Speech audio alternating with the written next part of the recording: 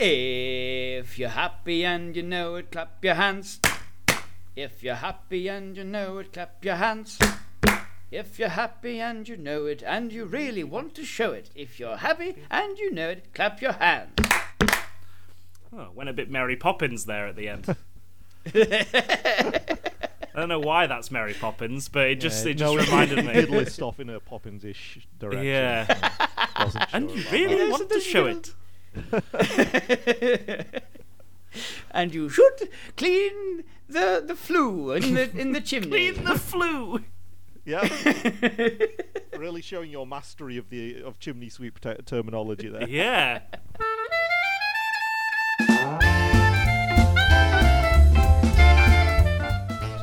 Shall we talk a little bit about game movies? Yes. Oh, do we need to introduce ourselves?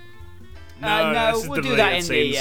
This is for the deleted scenes. This is for us. This is partially a warm up. For like getting into the vibe of game movies and what they usually do and what we'd like them to do, and partially for the deleted scenes, so we can have a bit of chat around the genre. Yes. I've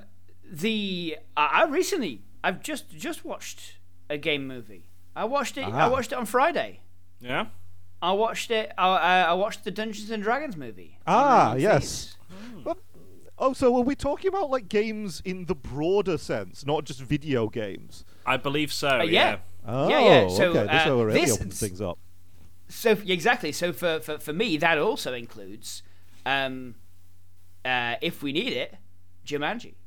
That also includes like things that center games. Yes. As well as that Bond movie where they play the weird strategy game. Yeah, that'll do it. What? Never Say Never Again. We're counting that. Yeah. We're counting Never Say Never Again. I would say that it's not count as a Bond movie, but it does count as a game movie. Really, what we've done recently, Jehan, is we have in these conversations started trying to find the answer to a special question. Okay. The question is, what is the movie that still fits into game movies that is the least like a game movie that is most technically there? Ooh. Yeah. Interesting.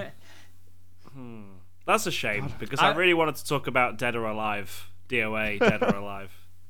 I mean, listen, we can talk about Dead or Alive because, like, in talking about these things, we may find the limits to what we consider to be a game movie. Yes. The limits to what we consider to be a movie. Well, Dead or Alive is definitely a movie. I know that for sure. It's a great movie. Is it? Yeah.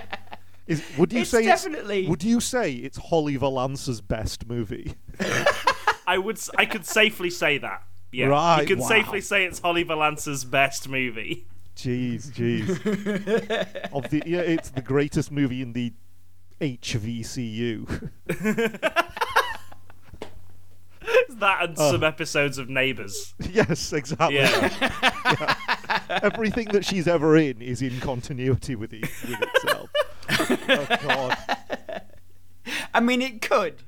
Like, if someone who was officially important on the Neighbours production team came on Twitter and said, "By the way, we started writing Holly Valance's character thinking she was an international secret agent,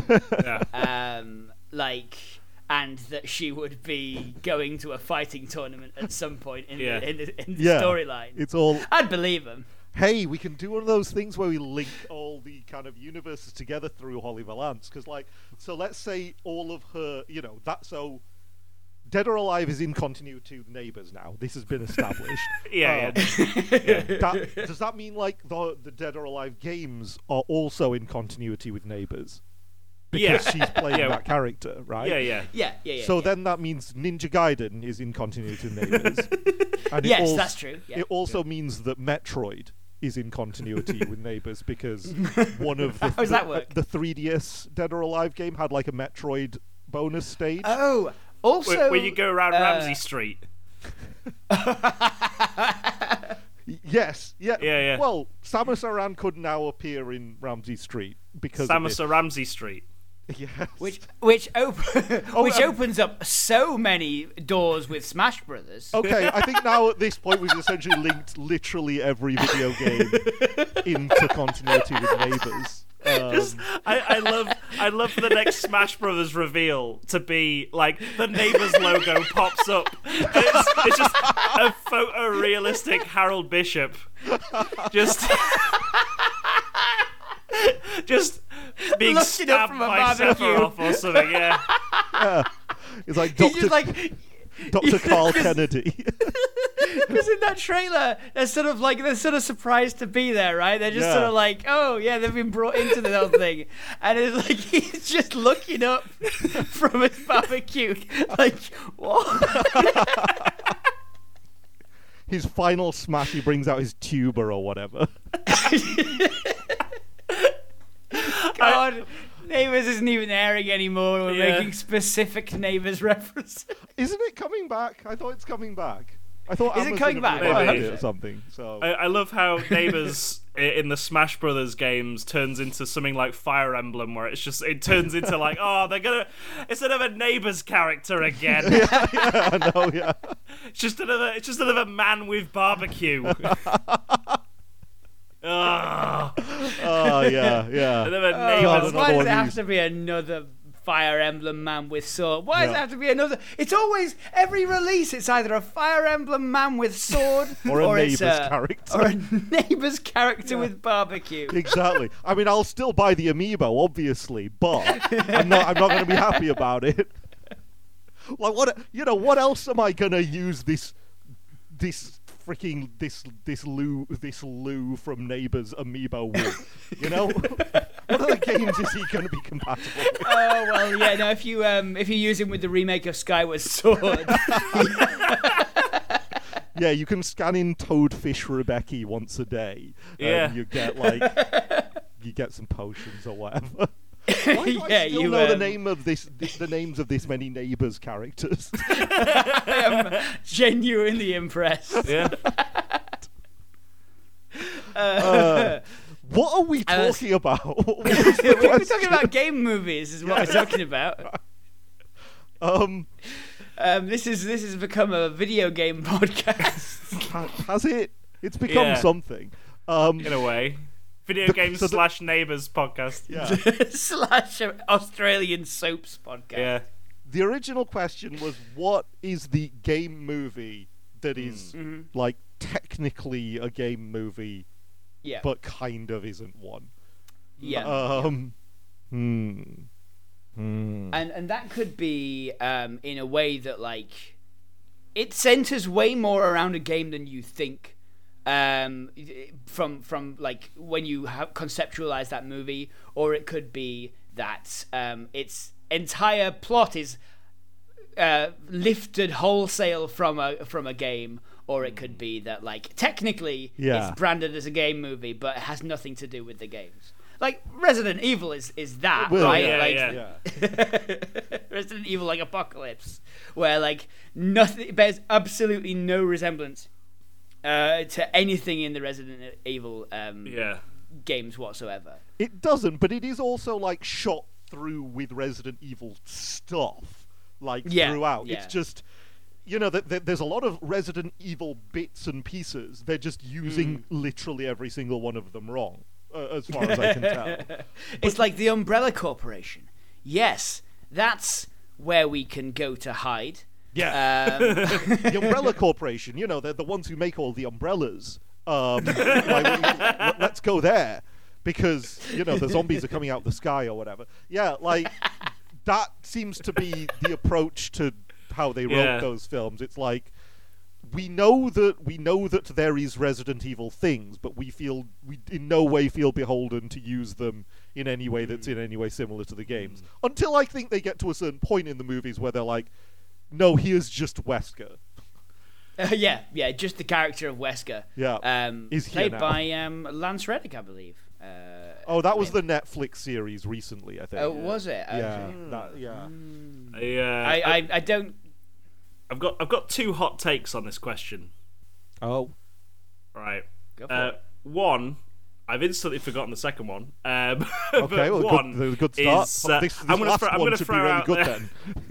I'm going to throw out there the Last of Us TV show. Okay. Because that video game is a TV show anyway. It's a TV show with extra steps, with a difficulty curve on it. Yeah, exactly. So so like you kind of just watching, like, there is not, like, I mean, there's a few bits of the TV show that I don't remember from the game, but I'm pretty sure it just follows it very, very, like, there's even bits where he's thrown Molotov cocktails and stuff like that, and, like, they have to get a ladder down, and, like, he pushes her up and she gets the ladder down, and it's like, this bit's in the game. You do this in the game, but it's also very dramatic. Yes. I went to see a screening at a cinema, and they actually put a big red button at the front of the cinema, and at times the action would hang up, like as they were about to like drop the ladder, and the big red button would light up, and someone had to dive for it to press it. Otherwise, it would it would land on his head. There was a giant controller. I agree with your hot take, and this is something that I want to raise during this podcast. The fact that, like, these days, I think we're on the cusp now of, especially with the success of The Last of Us, we're going to move into a new era of video game adaptations, where I'm going to call the process cheating, in a sense. Because what you're doing is adapting something that was already written to ape a movie or a TV show as closely as possible anyway. And from the era where we actually had, where that was technically possible and you had good enough writers involved, that functionally the game was kind of just a movie or a TV show anyway. So I don't think you necessarily get that much credit for, like, like Neil Druckmann being involved in both the game and the show. It's okay, so what? You just took your scripts that you already wrote and then you had different actors read it out this time. Because it's like actors read it out the first time. I'm sure people mocapped it the first time. You were essentially directing a film the first time. So I'm sure it's a good TV show, but I'm sure it was a good TV show when you made it as a game as well. So I want us... It wasn't that good a game. Well, that's it was better as a TV show. Honestly, it was better as a TV show. The game is like fun because you want to will the story forward. But the actual mechanics of the game, they are okay. They're fine. Like run-of-the-mill zombie combat stuff. Stealth it's stuff. like stealthy sort of sneak past the nasty boys and don't get chomped sort of stuff that can get quite frustrating. And for some reason, I decided that I was going to play it on hard. Oh. And so it took me a long time. Yeah. When all you wanted to do was just see the storyline, really. Yeah. Exactly, yeah. So, which, it does give you time to, like, hear the incidental dialogue as you're walking along and sort of have that. That's the one thing that you can't get into a TV show, right? Just loads of audio logs. Yeah, audio logs and, like, those small conversations ambient that they have while they know that you're going to be navigating this little area of puzzles. A little just sort of, we got to push this box aside to get to the next little bit where you'll just be walking and looking at the horizon. Yeah, exactly. They'll have a chat. These days, writing a video game, it's kind of just like writing a TV show on easy mode, because you don't actually have to edit any of the character building dialogue that you've written. You can write, you can just write and write and write and write your characters, and you know that you have like 60 hours to fit it all in. Whereas, with a TV show, you have to actually be judicious, and because they've had this sort of crutch of, we made it as a video game first. They know which lines will have stuck out, which bits are important. So the game gets to essentially be like the beta for the TV show. Seriously, there are scenes in The Last of Us that are like super tear-jerking scenes that just work really, really well, and they got to release the whole thing and then just go like, oh, those are the ones that ended up on YouTube. We'll make sure we port those ones wholesale. Yeah, and they did.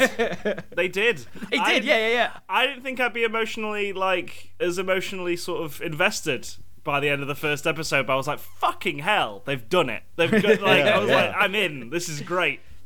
Well, what is The Last of Us TV show if not a prestige version of the YouTube video entitled "The Last of Us"? All cutscenes, no gameplay. You know, no brackets, no commentary.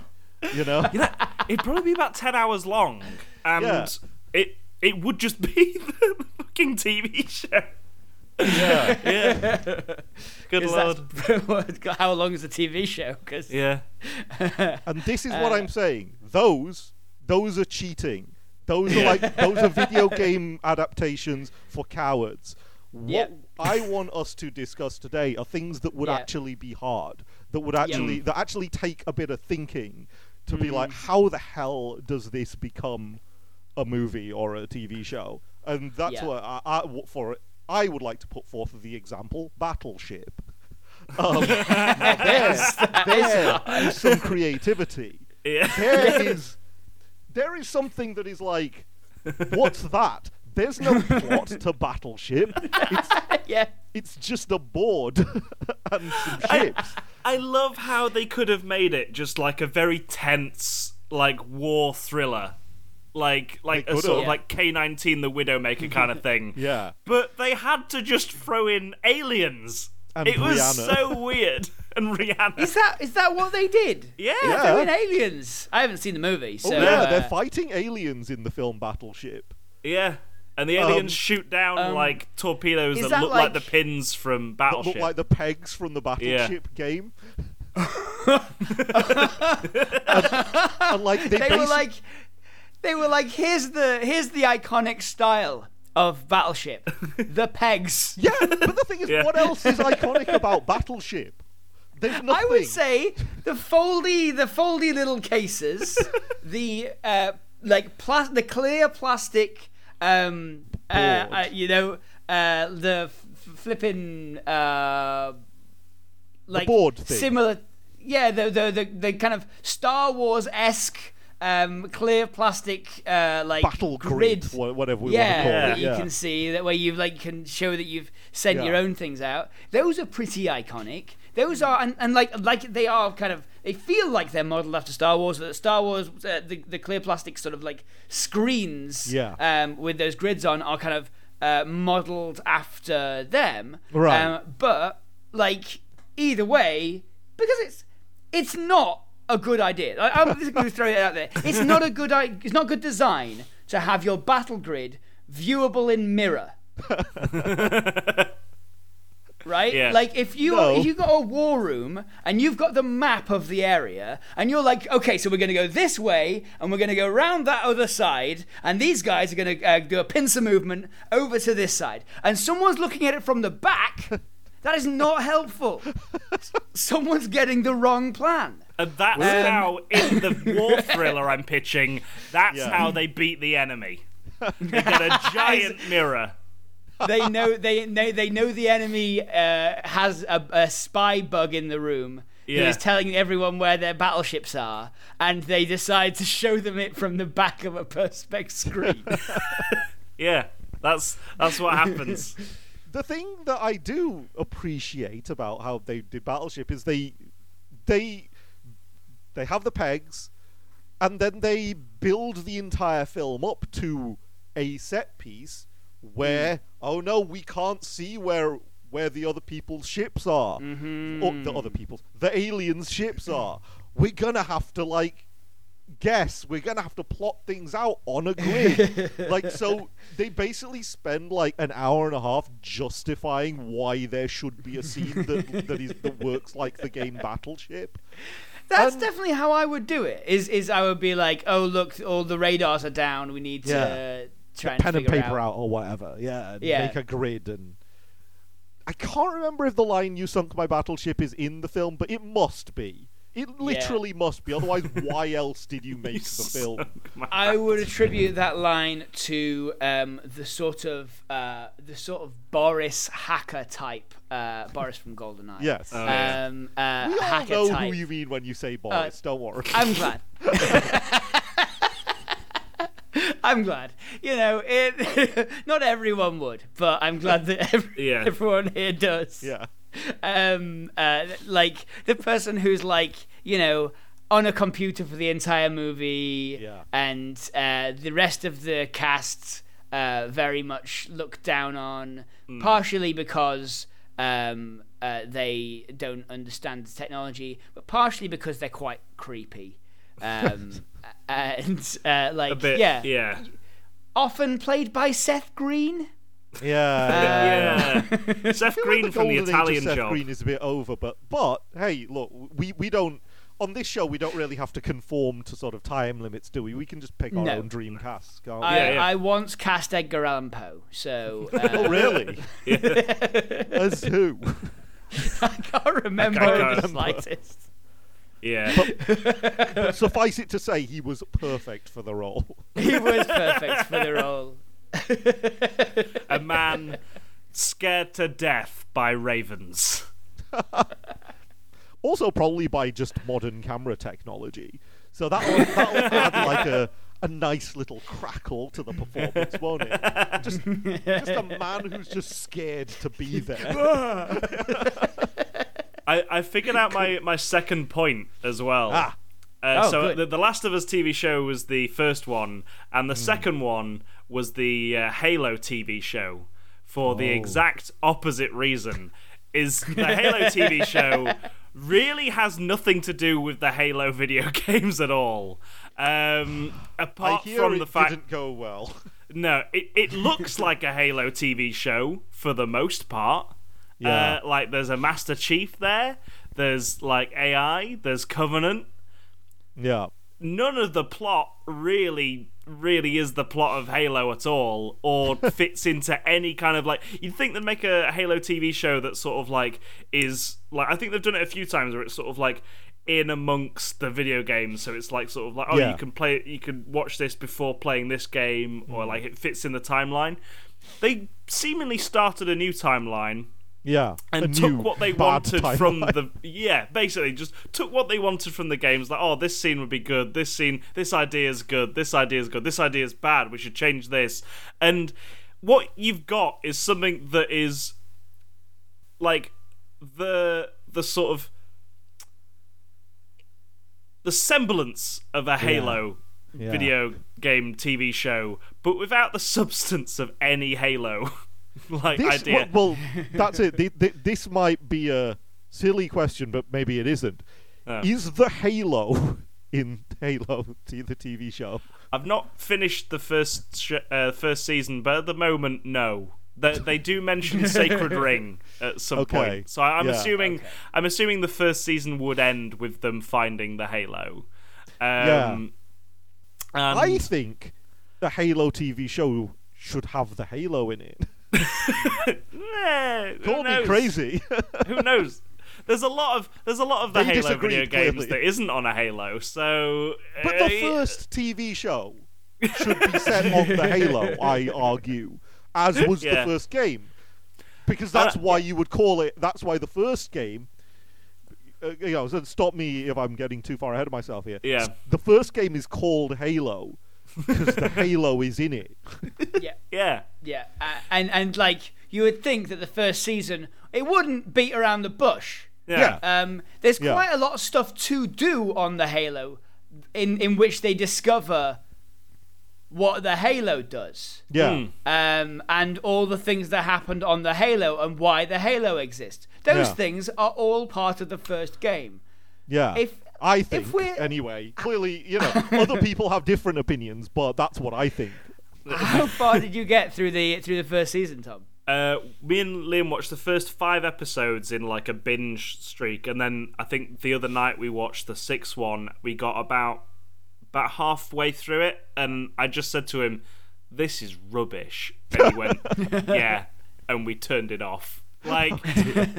like there was a big gap in between watching the first 5 episodes and the 6th one, and it was just sort of like, you know what, this show isn't worth our time. But how many episodes are in a season? I think there's 10. Yeah, 10. So like, if you haven't found Halo by the 6th episode, like, what are you gonna do for the rest of the movie? The thing is, you were mentioning about how they found out what the Halo does while on the Halo in the video game Halo. They are doing this while not on the Halo. They are figuring out what the Halo does before they've even seen the Halo in the Halo TV show. Yeah. It's insane. Like, but that I thought in the game, what the Halo does is a big twist that they find out while being on the Halo. Yeah. So it's like before they go, wouldn't that completely change the entire purpose and dramatic tension of the story? I think so. The twist is good because they find out what a The twist is good because they find out what a nuclear bomb is while standing on a nuclear bomb. Yeah. Exactly. Yeah. And then during that, find out why the nuclear bomb exists. Yeah. And find out like that, we're in trouble because the thing that the nuclear bomb existed to blow up is here on the nuclear bomb. And it's eating us. Yeah. Yeah. This isn't even like the worst criticism I have of the show as well. Like that's fine. Like them finding out what they do what they want with the story.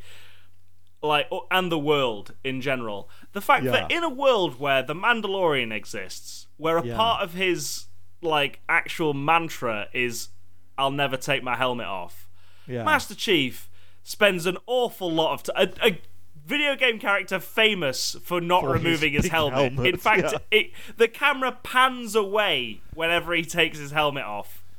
He takes his helmet off at least 5 times an episode. He spends more of the show with his helmet off than it is on. In fact, it looks like it's uncomfortable for him to wear, so he takes it off whenever he can. I heard there was like a specific sequence of shots in one of the episodes, I don't know if it was one of the ones you've seen, where there's a long dialogue scene or something like that where he doesn't have the helmet off or on, because of course he doesn't have it on. And then they're like, okay, we gotta go, put the helmet on, get in the Warthog or whatever it is, and then they drive for like 20 seconds. Takes the helmet off. And then they get there, and then he takes it straight back off. Yeah. So Master Chief's iconic helmet, the thing that defines his visual design has been, functionally it's just like a crash helmet or a seat belt. Yeah. In the context of this show. Basically. It's just safety first. Yeah. And it's just Spartan John 117. He's he's just safety first. He doesn't want to get bumped. Yeah. He didn't want to hurt his head, hurt his pretty average looking face. It's just a guy. The moneymaker. It's just some dude. Just some guy. Yeah. Some guy. That's what we get from the Halo show. It's just like when Master Chief removes his helmet, it's like you've chosen the blandest looking man beneath this helmet, and it's but he also gets his arse out, right? Though. I think so. Yeah, I think he's naked at some point. Has his arse not come up yet? Yeah, I don't know. Maybe. No. I'll probably never watch it. So yeah, maybe. Who knows? I think he is naked at some point in an episode I've seen. Ass. Yeah. I would have thought you'd remember that. you'd have thought you'd remembered seeing Master Chief's ass. Yeah. The genetically improved ass. There's a lot of weird shit that happens in the Halo TV show. The fact that the Covenant, and I figured this one out. The Covenant are like obsessed with this girl that thinks she'll lead them to like a chosen one that will lead them to the sacred ring. And I figured out why there's a human in amongst the Covenant, because they could not either afford or really be bothered to like animate, or didn't, much like the Master Chief taking his helmet off thing. They wouldn't think that an animated Covenant scenes would work without a human being there. That's my theory. and it's depressing. Yeah, it's very classically TV, that, isn't it? It's like, wait. Are you telling me that this is a whole room full of these weird alien guys, right? No, we need some legs in here. Come on, man. But yeah, those are my two takes on video games. I'm still stuck on the fact that you can't remember whether Master Chief was naked or not. I can't. I feel like I'd like. No, Jehan. He did get naked, but Tom didn't inhale. The thing is, he's the most average-looking bloke, so it's probably just passed me by. So he could have been naked. It was just so uninteresting. Yeah, exactly. I don't know though. I just like look if I'm watching Neighbours, say, yeah, and there's one scene where Harold Bishop is naked. Yeah, I'll remember that. You'll remember that. Yeah, I would remember that. He's a pretty average-looking guy. If someone came and asked me after the fact, like, was Harold Bishop naked at any point? I'd be able to say definitively and quickly yes or no. And you can't with the Halo TV show. Harold Bishop constantly taking his iconic helmet off. The entirety of Neighbours. He's never got that helmet on. He's never got the Master Chief helmet that Harold Bishop is famous for. Never once. I really want to go back and watch Neighbours and just this one Master Chief, you know, like the promotional one they gave out with the Halo 3. I remember in 2006 he bought an Xbox 360 in the legendary edition of Halo 3. Yeah. He's just got it on his shelf somewhere. Harold Bishop loves Halo, famously. Yeah. That's one thing we do know. Yeah.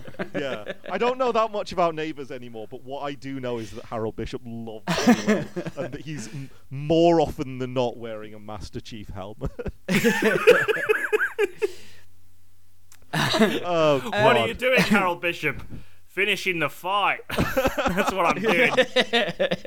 He says as he arms up with his tuba. Yeah.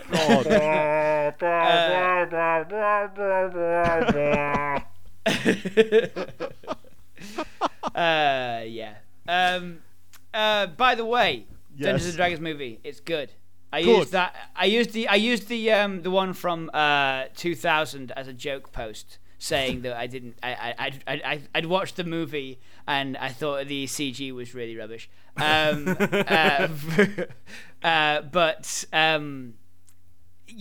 that had a weigh-in. It did have a weigh-in, yes. Yeah. One singular weigh-in, yeah. And I think like I've seen both of them. Obviously I haven't seen the Dungeons and Dragons movie from 2000 in a long time. But one of the things that it showed us was that like we all thought that a Dungeons and Dragons movie would never be good. And the reason was that when you look at that one, which admittedly was just poor generally. Yeah, on various levels, yeah. One of the things that made it poor was that it was very focused on very fantasy, like Dungeons and Dragons specific fantasy stuff. And then it would quickly whip pan across to an apology, like a guy in a terrible dwarf beard going, "Oh, I've just burped up all over myself." I drank too much beer. Oh, that guy, yeah, the world's tallest dwarf. Yeah, exactly. Yeah. And like the dissonance there was this. This thing where you realize that no matter who you were dissatisfied with this because you were either kind of pissed off that you had to sit through this boring Jeremy Irons monologue. Hey, look, the whole movie. I push back on the idea that there was anything boring about Jeremy Irons' performance. I'm not saying it was good, but it wasn't boring. No, you're right. The script was boring. Take. Jeremy Irons did the best he could with it. No. Again, pushing back. He didn't do the best he could. He did the most he could. That's not the same thing. Yeah. Well, no, I think that with the most amazing use of semantics there. I think that might be the same thing in this instance. Maybe, because if you have such a listen, I am a D&D nerd. I know a lot of the lore of D&D. No. I couldn't stomach it. I just couldn't. The script is that boring that if I were Jeremy Irons and I needed someone to notice that I was in this movie, I would have done the damn same thing, which is just everything. Throw just absolutely everything into it. If you've got the equivalent of porridge, just like the word equivalent of gruel, then what you need to do is punctuate every single word with something bigger than you. I think you did the right thing. Screaming. Exactly. Just scream every line. I've not seen it, but is it very similar to Alan Rickman in Robin Hood, Prince of Thieves? Where that's a good movie. Yeah, Robin Hood, Prince of Thieves is a good. It's a good movie. Let's say that. I think it's a bit different because I think what Alan Rickman is doing in Prince of Thieves is like he's playing like the panto version of that character, but he is playing a version of a character. Whereas I don't know that Jeremy Irons has in his head a coherent character in Dungeons and Dragons. I think it's just like, what can I do? I'm going to freestyle every single word of the script in whatever way comes to my mind at that moment. And I don't care if it joins up with even the previous words in this sentence, let alone earlier scenes that I filmed, because I do not remember them anymore. Yeah, it was. I mean, I think this would have been like a test of Jeremy Irons' Shakespearean memorization. Like saying words phonetically out of the exactly. in a string, when you have to have someone speak French for two phrases. They're not learning French for it, are they? They learn it phonetically. It's you have the to same relearn English. It's the same, but with Dungeons and Dragons terminology. In that case, but he had to do that for the entire script because he was the one doing the monologues. Then you have that, and you have this dense, boring. I think it's boring. Monologue, and then you have this whip pan over to Marlon Wayans, just being like. Marlon Wayans. I'm doing a Marlon Wayans bit. Yeah. Oh, I can't believe. Somebody fart. You dwarves are all the same, etc. That was an actual line from the film. Yes. You dwarves are all the same, etc. Transplant Marlon Wayans from white chicks into a Dungeons and Dragons movie, and you have exactly what happened. I mean, he's not in drag as a white chick. No, but I mean, let's give thanks for the small blessings that we have. We could have had that. We could have, yeah. He definitely could have had that. If he'd have cast Disguise Self at any point. Oh, no. He would. And they would have gone with the white chicks. Yeah. Wayans. Well, it's either going to be the white chicks of Marlon Wayans or the little man. The baby. Yes. So anyway, the new one is not that. Is not that in the slightest. Yeah. Wayans free. Wayans free. It is a comedy, though. Yes. It's a comedy movie, and with a lot of heart. That doesn't.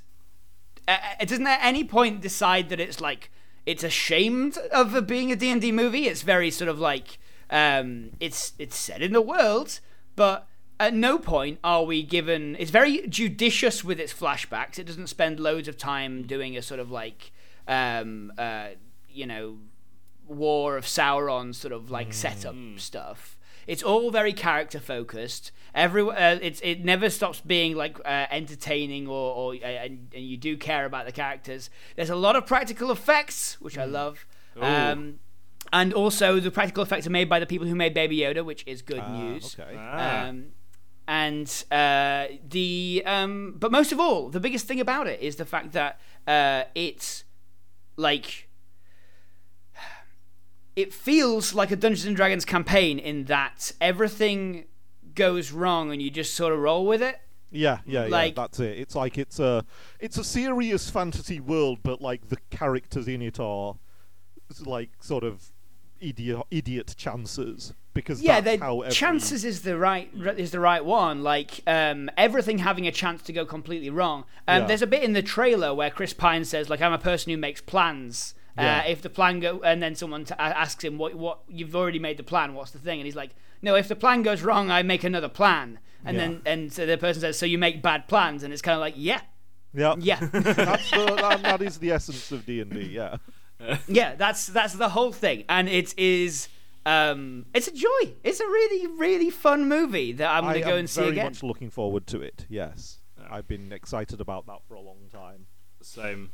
I'm trying to figure out when I can actually get out and go see it, because I'm so busy this next week. I might later, depending on how this goes. So let's hurry up.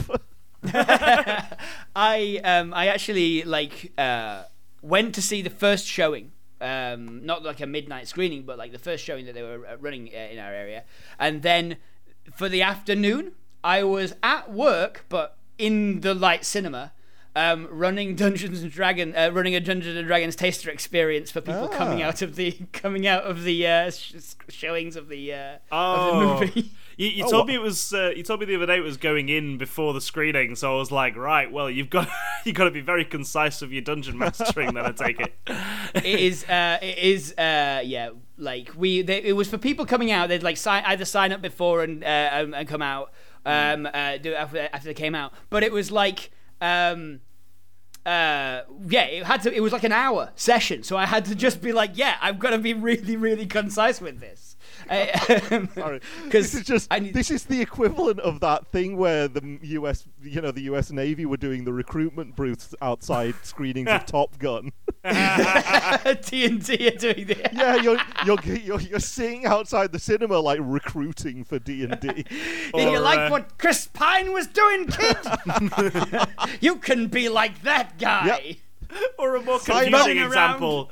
A more confusing example is Mormons outside the Book of Mormon at the theater. That was really strange. I was like, "You've seen it, right? Like, we're not gonna join that church." If I was gonna before, I'm not gonna now. And they're like, "Any publicity is good publicity." Yeah. It was one of the cut songs from the show.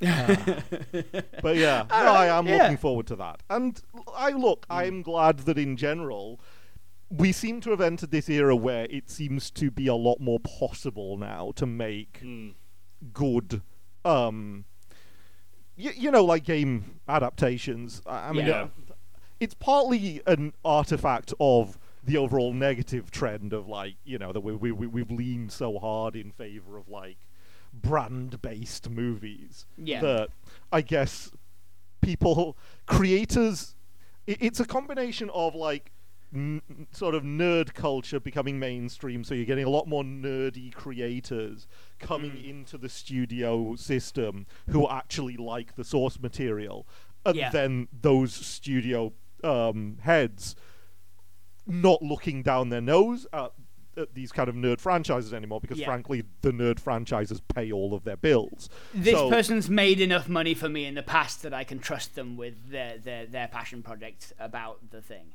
Good example in the best case scenario it's that. In the worst case scenario it's this brand has made so much money for us in the past that we should just reproduce it faithfully. You're probably right? Like it's probably more like these nerd-ish creators knowing how to speak to the guys who actually have the money and go, by the way, this brand has made this much money in this much time, which is not something that someone's been saying in the past. Yeah, exactly. So if we just stick close to it, we can piggyback off that in a way that we wouldn't if we tried to reinvent it. It's funny that you should mention, because I had the same thoughts about Kevin Feige being the producer behind the Marvel Cinematic Universe, because he came up working on the Marvel films. Like, you can see his credits on X-Men and Spider-Man and stuff like that. Yeah, and just seeing what they did wrong and being a fan of these comic book films, and then once he got in charge, that's when we see this superhero films taken seriously. There's a whole brand new, just changed the way we see blockbuster movies now, where it's they've all got to be interconnected somehow and stuff like that. Yes. Just completely he changed a lot of things for better or worse. Yes, He changed it so every now and then we get a film that ends with "Let the games begin." I think a part of that, though, there is the negative aspect of we need to cleave super hard to the brand. It's now that they're not trying to have the industry head is the only one who knows how to get this thing done, so they are going to be running the show, and we'll slap the sticker of game on it, but we're making a movie about the things we normally would have done, right? It's just a guy, he's got a hairdo, he's got a gun or a sword or whatever, and then he's got to rescue this damsel script is or whatever, good, kid, but you ever thought about the video game Halo? we could just smash Master Chief on there. My kids are playing Halo all the time. we can just put Halo on there. Yeah, why not? You got a good idea? Should we have the Halo in it though? Yeah. Why would we put a Halo in a Halo TV show? Too expensive. I assume that the Halo is his helmet, and that we need to have it go on and off regularly. Yeah. The Halo's a metaphor. Whenever he's got his hat off, that means that he's got his halo off and he's not acting in the public interest. Yeah. Yes. Yep. But this is the approach that the game adaptations used to take. That's why the Halo TV show seemed like an odd throwback in a lot of ways to the era where they would just fundamentally misunderstand the thing and just do whatever. Yeah, and now we've moved into this era of frankly slavish reproductions of original pieces of material, which again, has upsides and downsides. But when you get a good version that's faithful because the people cared, then everyone wins from that. I like that, and I like that D&D seems to have finally got its due in that regard after many decades of less faithful adaptations, let's say. Yeah, I think so. I think the energy we want to be bringing. I like. You mentioned this before. I think we can bring some old school energy to this. If we want to make a movie that basically disregards the entire plot of a game, and then we should. And will. Yeah. Hello, just want to say thank you for listening to the Lives of Pitch deleted scenes. We hope you've enjoyed it. If you have, maybe consider sharing it with your friends on social media, by word of mouth. Anywhere really, maybe put it onto a thumb drive and just throw it at someone, and maybe even reviewing it on wherever you got it. If you find it somewhere on iTunes or Acast or wherever, maybe review it there. 5 stars, thumbs up, give everyone the heads up. Like I said before, thank you. Cheers. Right. Bye.